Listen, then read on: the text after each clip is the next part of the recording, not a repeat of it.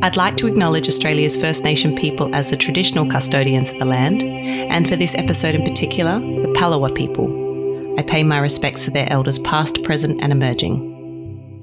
Making the wines in a real winery now, we're filtering, it has definitely been an incredible journey and I have just learnt so much, and I'm so grateful to have had those opportunities to do what I've done. This is Over a Glass. I'm Shantae Whale. Alice Davidson has a real sense of style. She's a globe-trotting wanderer who isn't afraid to forge her own path. Aunt Alice is her brand, where she makes delicious, quaffable art from cool climate grapes grown in Tasmania. Hey Alice, thanks for joining me. Thanks, Shantae. That's very nice of you, all of that. Make me sound great. Well, you do make delicious wine, but you are a kind of artistic kind of soul, so I kind of wanted to put a bit of a spin on it like that. But tell me a little bit about your upbringing. What kind of childhood did you have? You grew up in the Adelaide Hills, is that right? Yeah, we did. We grew up in a tiny little town called Houghton, just up in the hills, sort of to the more northeast of Adelaide. And my father was a panel beater and had his own panel shop, which was at our house. And my mum worked at the Teachery Gully Council for about 35 years. And our property actually backed onto a giant unused quarry that was huge. I mean, maybe if I went back it wouldn't be so big, but as a kid it seemed massive. And we lived a pretty typical 1980s, 90s upbringing, I'd say, where we were pretty unsupervised and we spent a lot of time, my little brother Mitch and my older sister Corrie, in that quarry, yabbing in the dams, picking blackberries, wandering through the creeks, climbing on rusty old unused machinery and falling off. Safe, very safe. But yeah, it was a really outdoorsy upbringing, and we were sort of left to manage ourselves a lot and just make our own fun. And I remember that fondly, and exploring with my brother and picking blackberries and, yeah, being pretty connected to the earth, I guess. So it kind of makes me think of like Alice with the amazing immune system. Oh, yeah, maybe, although now I have a 2-year-old, that's definitely not the immune system that's that good. Talking about like an outdoorsy kind of childhood like that, I had a kind of similar one, and it makes me think of how much you need to use your imagination as a child, you know, being that you're kind of, you know, got this great space, but you really need to kind of occupy your mind. Is that how you got into geology? Yeah, I'd say so. As I said, my father was a panel beater, but our family was a very sciencey kind of family. Like, my dad actually studied engineering at Adelaide Uni, and my sister, who's about 5 or 6 years older than me, she did a PhD at Adelaide Uni in chemistry, biochemistry. My brother went through Adelaide Uni, did a science degree, and ended up becoming a geologist.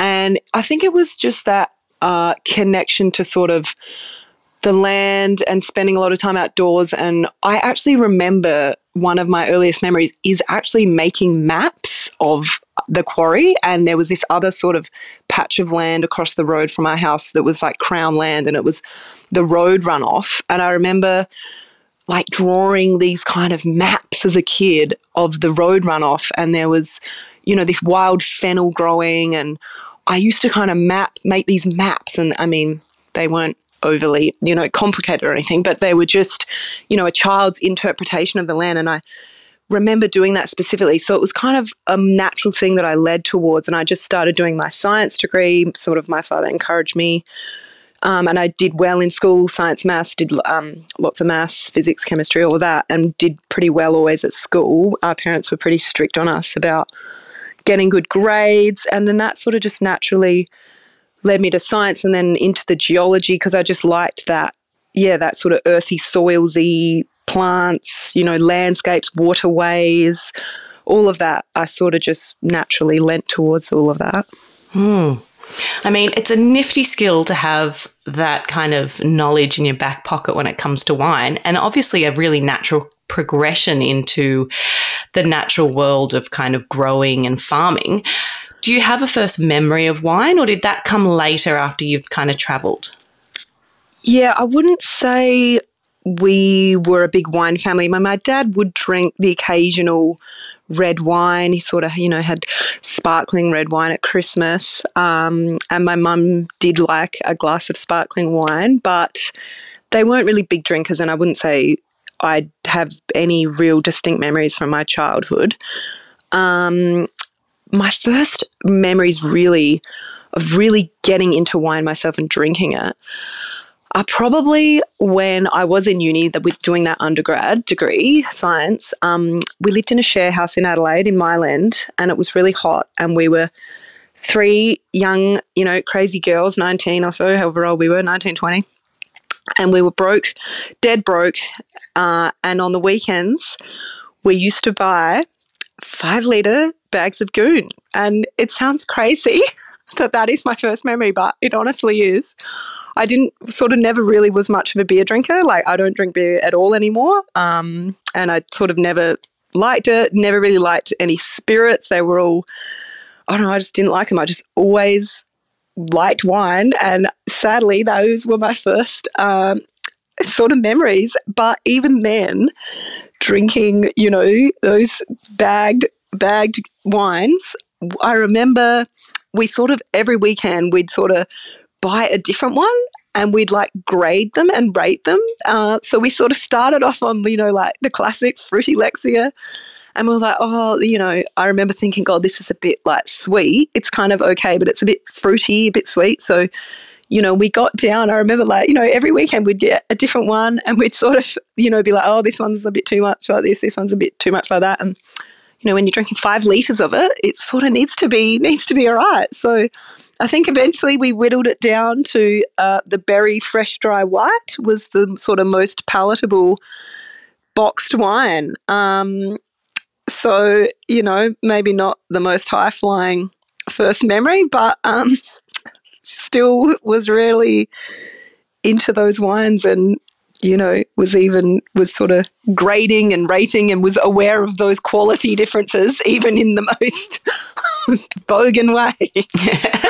Look, it's a rite of passage. And also, I think it's really important, if somebody is in the wine industry and they don't have a goon bag story, I think they're lying, because, they were major. And yeah, like you said, if you're drinking 5 litres of the stuff, I can see why you'd gravitate towards drier styles, because otherwise you're just really ill the next day, aren't you? That's it. I mean, we were probably ill the next day anyway, but I'm not going to say that was because of the wine. That was probably more to the level of consumption. But yes, we're all young ones. Well, Mike Benny, still to this day, I think does, a kind of goon bag kind of, tasting and reviews of all of them. And it's so, yeah, I remember him sending me a photo of them being dropped off to his house, and I was like, oh man, that is a lot. I mean, that's a lot of storage. You think wine's bad, but when you're looking at 5 litres. Oh, good on him. There you go. Yeah, exactly. Now tell me a little bit about traveling the world. After uni, where did you go and what did you do, and where did wine come to play a part in that journey? Yes, so I travelled. I actually did a gap year. I did 1 year of uni, and then I had a gap year where, like every young good Aussie, I went to London and worked in a bar. And I was working in pubs in London and up sort of in the English countryside for sort of about 6 months. And just that exposure to not so much wine, but just, I guess, the service industry, hospitality industry, and being obviously in Europe, that exposure to, all wines. Like, it's not like Australia where there's lots of Australian wine served. If you go to your local pub, it's like there's French, Spanish, Italian, like just a really sort of diverse, beverage landscape in London. So that was probably the start of the travel. I was 19 at the time. I came back after that gap year, and I sort of travelled around a lot in that year to Europe, like Germany, went to Oktoberfest, drank a lot of beer. That's where my my now distaste of beer comes from. I drank a bit too much in that Oktoberfest. And went through Spain, Germany, and I was sort of touching on these wine regions and these wines throughout that time, but I still didn't have it in my mind. Still hadn't really clicked to sort of study wine and to make that a career, although there was always that sort of interest there and that that always interest in food, wine, cooking, and, just exploring my palate. The traveling sort of continued. After uni, I went to Canada, and I worked at vintage at a place called Cedar Creek, which is in British Columbia in the Okanagan Valley, which is beautiful. And that was after uni. So that's more where that wine, then I was sort of tuned in, and everything sort of started to come together then. The travel, the food and wine, I'd gone back to uni and studied the degree then. So I had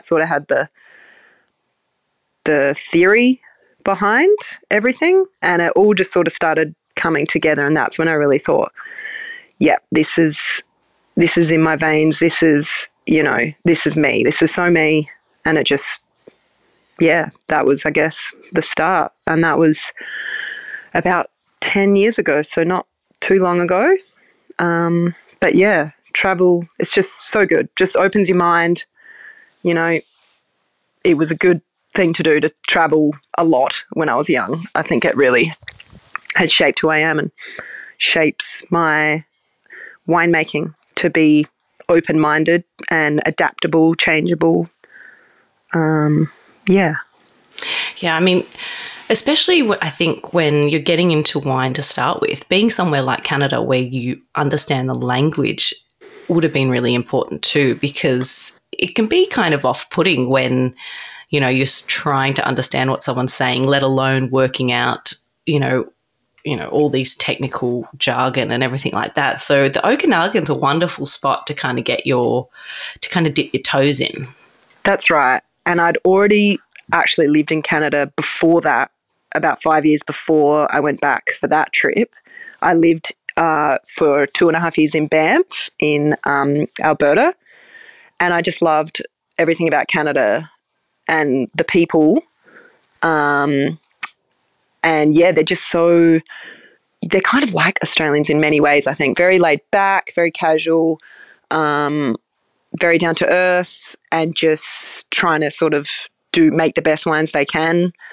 And it's a cool climate, I guess, in British Columbia, but quite different in that it's got quite a big diurnal shift and a seasonal shift. So it's obviously, freezing, literally under snow in winter, and then right through to, 45 degrees plus, like when I landed in that vintage in 2015, which was the year that the horrendous bushfires swept through Washington and California. And a lot of Cedar Creek's vineyards were actually right down south on the border with Washington. So a lot of their fruit was really, really heavily affected by smoke taint. So it was, devastating and, unbelievable all at the same time to work in that winery. I'd only done a couple of vintages at that point at Darrenburg. So sort of, a total rookie, and I remember just pumping over tanks and just thinking, God, like, is it just me, or does this tank, it just smells like an ashtray? Like, it was insane. Oh no, that's so incredibly sad, because like you said, they wouldn't have had much probably experience with something like that. And then, oh no, so what did you do? Did you say anything? I mean, is it your place to say anything? I mean, they knew, but they were just, doing the best they could, sort of pushing through. They weren't really sure what to do. It was a new winemaker, that vintage too. It had been Daryl Brooker for many years, an Aussie guy. And they just hired a new winemaker, Alexis Moore, who was she was a Kiwi. She'd been working at Saracen Estate in New Zealand for a long time. And yeah, they would just, I mean, now I think it's sort of coming to the realization that there's not a lot you can do with smoke taint, and it's almost better in a lot of instances to just not pick that fruit and to sort of, just try again next year. But they were picking everything. And yeah, they just trying to sort of just cover it up with oak and that sort of thing. But it was pretty devastating. Some of the fruit was okay, like some of the fruit from further north. So it was still, or some of the stuff they sort of got off earlier, some of the whites and sparkling. So still learnt a lot that vintage, but yeah, pretty incredible thing to see, to witness sort of firsthand. Yeah, and just not typical of what those regions, see. I mean, they do get a lot of sunshine out there in saying that though, don't they? Because they've got peaches and cherries and amazing stone fruit that grows out that way. That's it. It's a huge primary production region, the Okanagan Valley, and it's got both that massive diurnal shift where it's really cold at night, really hot during the day, and that huge seasonal shift where they make up that ice wine in Canada. It gets freezing, the vines are under snow, and then next minute it's 45 degrees. So and quite hilly, not dissimilar to Tasmania in many ways. Very, the aspect and the individual sort of site selection of the vineyards makes a huge difference to the end product of the wine, whether they're, slightly shifted to the east or the west or the north. And the beautiful big river through the middle there, the Okanagan River. Very similar to sort of the Huon Valley where I am now. So, wow, yeah, that's definitely something that's got to stay with you. When you returned back to Australia, what was your first kind of winemaking post here?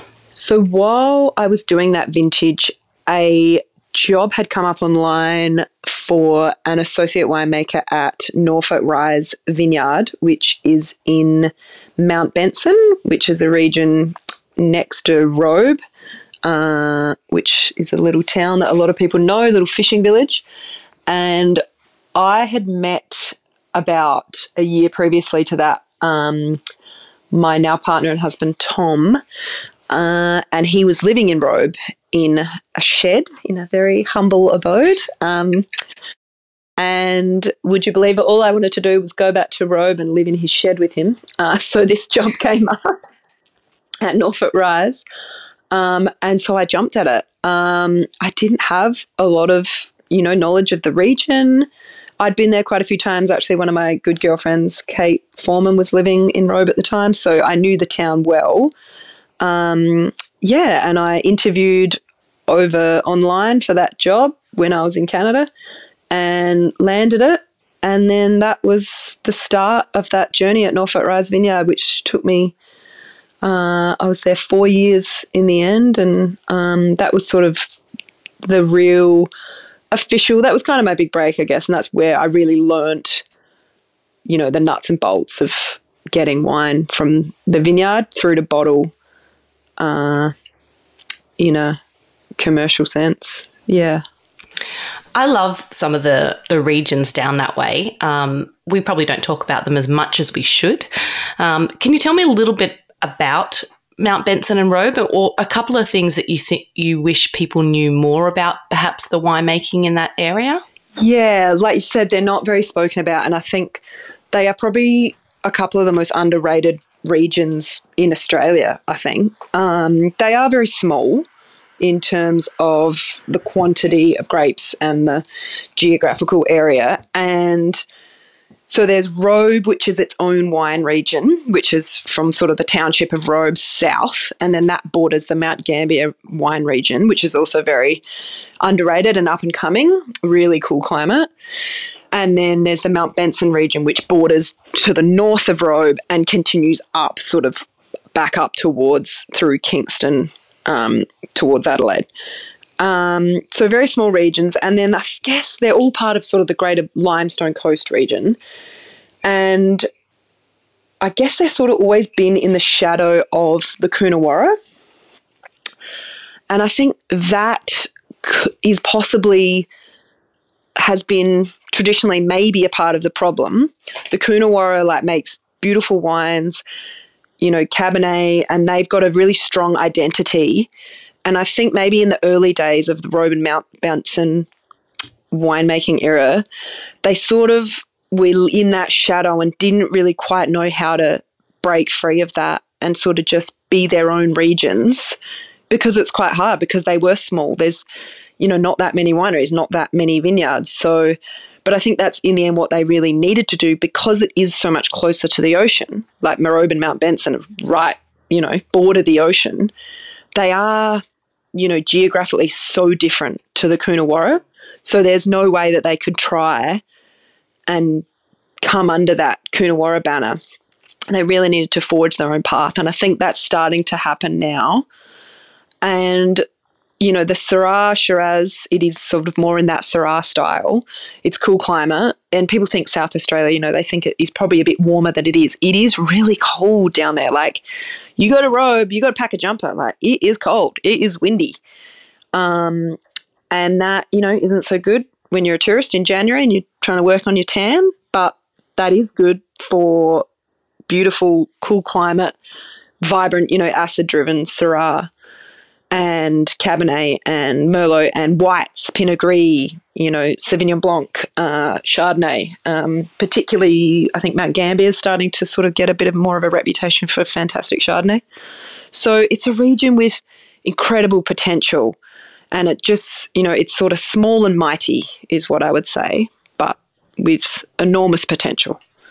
Yeah, I mean, I think that's fascinating, the regions, the soil profiles, the different eras of soils that can be traced back going all the way into those caves. But you've also got that kind of the East Avenue and the kind of the East Dairy ranges. Does that kind of really kind of protect or kind of, is that a bit of a buffer from the Southern Ocean?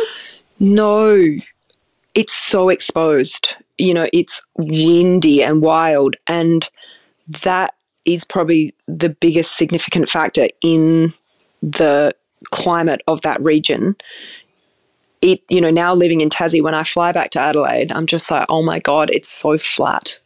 It's just flat as a tack, and it is honestly just, it's an ancient desert, and it really is. But it was underwater, well, down near Robe. It's an ancient sea. So what you get is this sort of undulating, rolling hill, like not even hills, just rolling, you know, mounds, you know, really not very, they're not hills, but they're, you know, the vineyards are kind of, you get these patches where it's a bit more sandy, which is the lee, you know, the ex-lee side of the dune. And then you get a patch on the other side, which is slightly different, which would have been the other side of the dune. And then it's just the wind. So you get, there's this phenomena, the Bonnie upwelling, which is really prevalent. Everyone knows it down there. It is when these really cold air fronts come literally straight from Antarctica, move up through, you know, literally hit the shore right at Robe and Mount Benson and Kingston.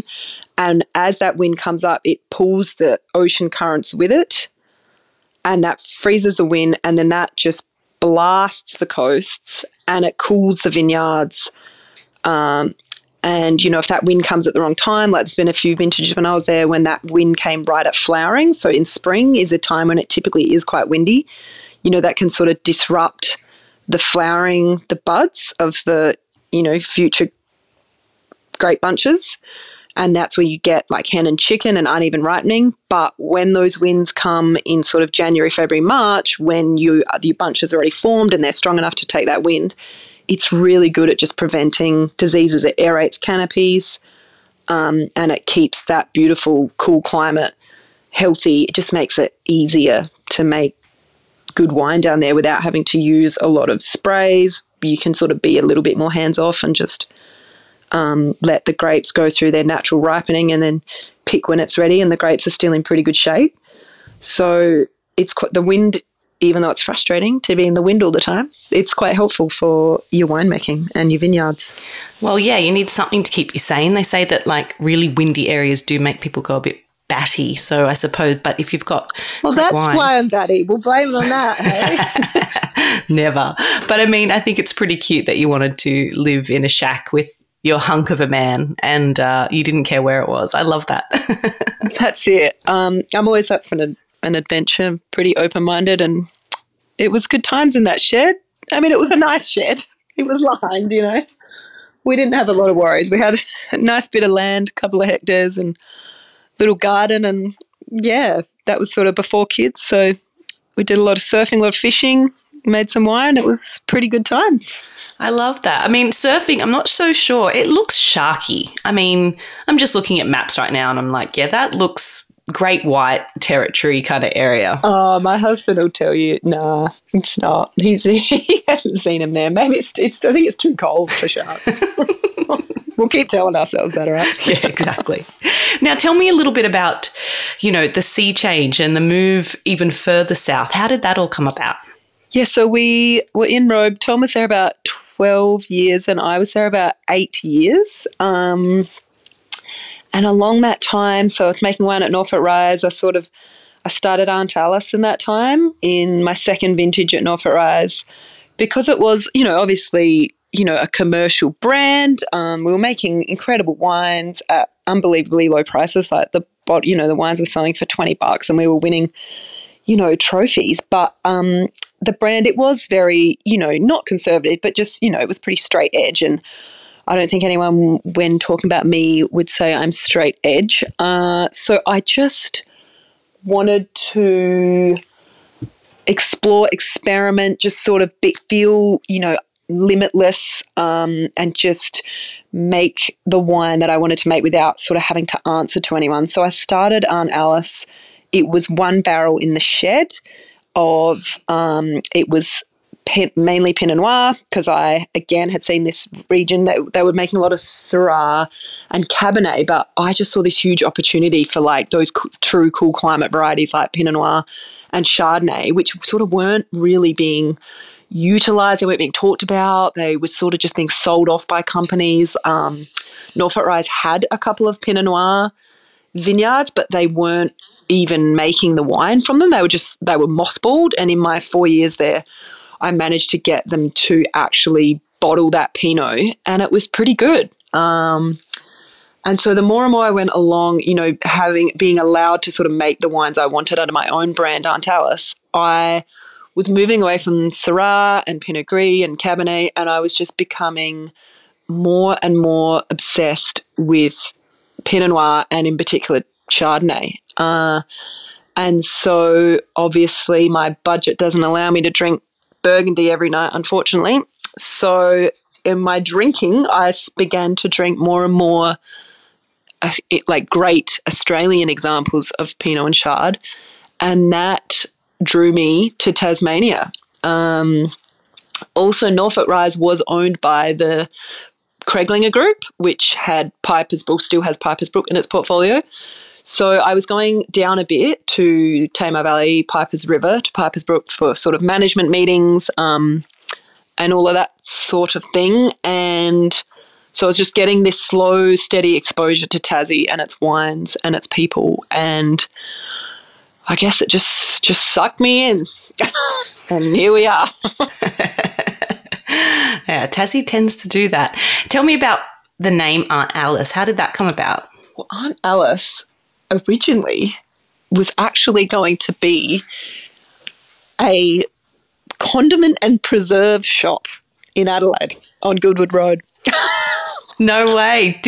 Had you copyrighted the... Yeah, so awesome. Well, it was going to be like, I don't know what it was going to be. It was, it was one of these things. It was a work in progress, something that I'd thought about, on 12-hour bus rides in Turkey. It was going to be like a wine shop. Like we were going to say, it was going to be like a bottler with selling wine, selling condiments and stuff that I'd made, jams, pickles. It was just going to be, I guess, like this flavor shop. I don't know how to describe it, but just hot sauces, chutney, yeah, just, everything like this. And at the time, so this was before I'd even met Tom, I was just an aunt, and it was going to be a bit, a bit loopy, a bit kooky, and I was, an aunt to my two beautiful nephews, Chase and Darcy. And I just thought Aunt Alice, it kind of has that, that matriarchal vibe, that cooking, those family recipes, that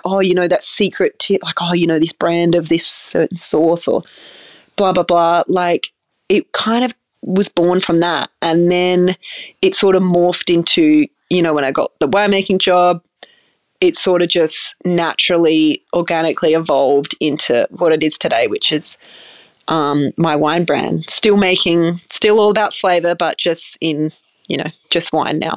I still make my little pickles and do my cooking, but not commercially. But maybe when I go into retirement, I can focus more on the chutneys. You've put it out there now, and I feel like you really need to have some kind of small offering of a crazy weird chutney, maybe something weird from Tassie, throw in some things you don't expect. Yeah. Pepperberry or something. Yeah. Well, we've got this weird tree that's growing in our backyard, actually, that we don't know what it is. We're calling it a chum, and it's like a cherry plum. So maybe I can make chum jam. It's got a ring to it. Chum jam. Aunt Alice's chum. It doesn't sound good, does it? Might have to send that one back to the marketing team, I reckon. Well, tell me if your nieces and nephews, if they could describe you, would they say that you were the fun aunt or the crazy aunt or the weird, wacky and wonderful aunt? Yeah, probably all of those things. Yeah, they would describe me as the crazy aunt. Always with a drink in hand, always wanting to have some fun, try something new. Love them dearly, take them to the park. I mean, obviously moving down here, we've got no family down here in Tas, so I'm missing them dearly. They just came down recently for Dark Mofo, which was awesome. They stayed with us. We went to the winter feast and, tried lots of different things there. They had some ice cream and all sorts of beautiful, delicious, weird and wonderful things, which I got for them. So yeah, they probably think I'm a bit weird, I guess. I love it. I feel like I need an Auntie Alice in my life to take me to Dark Mofo and do those fun things. That's it. We all do. Now tell me a bit about your two wines, or your Chardonnay and Pinot Noir. I suppose Ocean is a little self-explanatory, but just run me through the wines that you make. Yeah, so in 2022 was the first vintage of Aunt Alice, the Tassie version. And so 2016 through to 2021, making wines in Road Mount Benson, and had a few more wines in the range, had a kind of crazy red, weird blend, chillable red thing that was like Pinot-esque with like God knows what else, Riesling, Savvy, whatever else tasted good on the vine, lots of whites and reds together. And I made the Pinot Night Sky from 2017 vintage on. So I feel like the Pinot's probably had the biggest evolution. So 17, 18, 19, 20, 21, 22. And then the 23 Pinot is in barrel. So about seventh year on that one. And just really, I guess when you've got your own brand, the beauty in it is that you can just make the wine that you want to drink, as selfish as that is. And you don't have to please anyone. You don't feel obliged to do anything the same year after year. You can source fruit from different regions, different vineyards. And I guess when I first started making in 2016, 17, 18, those first three vintages were quite experimental and probably a bit more sort of natty in their ways. I'm still wild ferment, but I'm using a little bit more new oak these days. Still, pretty hands-off, but I'm filtering these days. So it's been an evolution of, personal kind of taste. But every year I'd say there's that theme of I'm just making the Chardonnay and the Pinots that I like to drink. And as my taste has evolved, as I sort of zoned in, I guess, on Tasmania in particular as like a Chardonnay producing region and Pinot, obviously, I'm sort of more and more making those wines, just morphing into those wines that I love to drink, which is vibrant, fresh, speaking to where they come from, and yet supported by winemaking. I think, there's that big saying, the best wine's made in the vineyard. Well, is it? I mean, if you dump a ton of grapes at the winery and don't do anything to it, it's not going to taste good. There, you still got to make it into wine. So I know what they're trying to say when they say that, but you've still got to get it from a grape into a bottle. Without there's a few months out there, and it's just being hands off, but having that intuition to do what needs to be done and to work with what you've got. And I guess that's probably what comes back to Norfolk Rise, what I learned, just tasting those grapes in the vineyard. And it's just like when you're cooking, you just taste what you've got and like make the best thing you can make from that ingredient and what that ingredient is giving you. Is it a high acid? Does it need softening with, sugar or fat? Same with grapes, and that's, I guess, been the evolution there. I love that. And I also think it's really important, especially when you're starting out as a emerging brand, to tell the story. And it's not like you go, I made my first vintage, I nailed it, it's perfect, I'll just keep doing that year after year. So I think it's really great to be able to kind of take, the consumer and the people buying your wine, your friends, along for the ride and what you're learning year in, year out. And I just think it's a really open way of telling a story. 100%. And if anyone that bought that first vintage wants a refund, that's fine. Get in touch. More honesty, always a thing from me. We actually destemmed the grapes from that first vintage in 2016 through a crab net because we didn't have a destemmer. So my husband and I, we were just on either end of this crab net, literally shaking it as hard as we could, and that's how we destemmed the grapes that first vintage into the nully bin. So making the wines in a real winery now, we're filtering, it has definitely been an incredible journey, and I have just learnt so much, and I'm so grateful to have had those opportunities to do what I've done. It's been amazing. Well, look, there are elements of oyster shell in Chablis. I reckon a little hint of crustacean ain't so bad. There might be more demand for that 2016 going forward. I don't even know where it is. We weren't even legal then. We were just bootlegging to family, and it was a barrel and it wasn't even real. And then everyone was like, oh, no, we need more. That was good. It was good. Make more. I'm sad that you don't have a little put away so I could look at it with you one day. I think we do. It's all under Ocean's bed, which is hilarious. Her room is full of It's wine. So good. I love it. I love it. You're amazing. Alice, if you had to choose 3 drinks that you could drink for the rest of your life, what would they be and why? Yes. So I found this question quite hard. And I guess I'm pretty simple, to be honest. I as I've alluded to a few times throughout our chat, I mainly drink Chardonnay. That's what I drink 90% of the time. So I had to have a bit of a think. But then I did remember, and I would have to drink it, and it's something that came from my Canada days. And it's called, I really want to emphasize that it is not a Bloody Mary, and it is nothing like a Bloody Mary.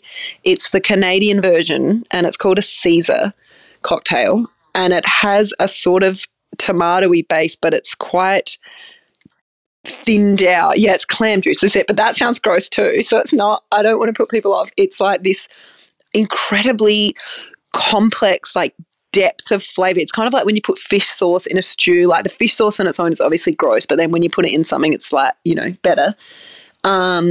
And then you put Worcestershire sauce, Tabasco, heaps of salt, heaps of pepper, lots of lemon, olives. And it's, it's like a meal in itself. And then you can have it with gin or vodka. And they are delicious. And it's all I drank for my entire time in Canada. And when I stepped off the plane for that vintage back then in 2015, that's the first thing I did. I just went straight to the nearest bar and said, give me a Caesar. and I love them to this day. So that would be definitely one.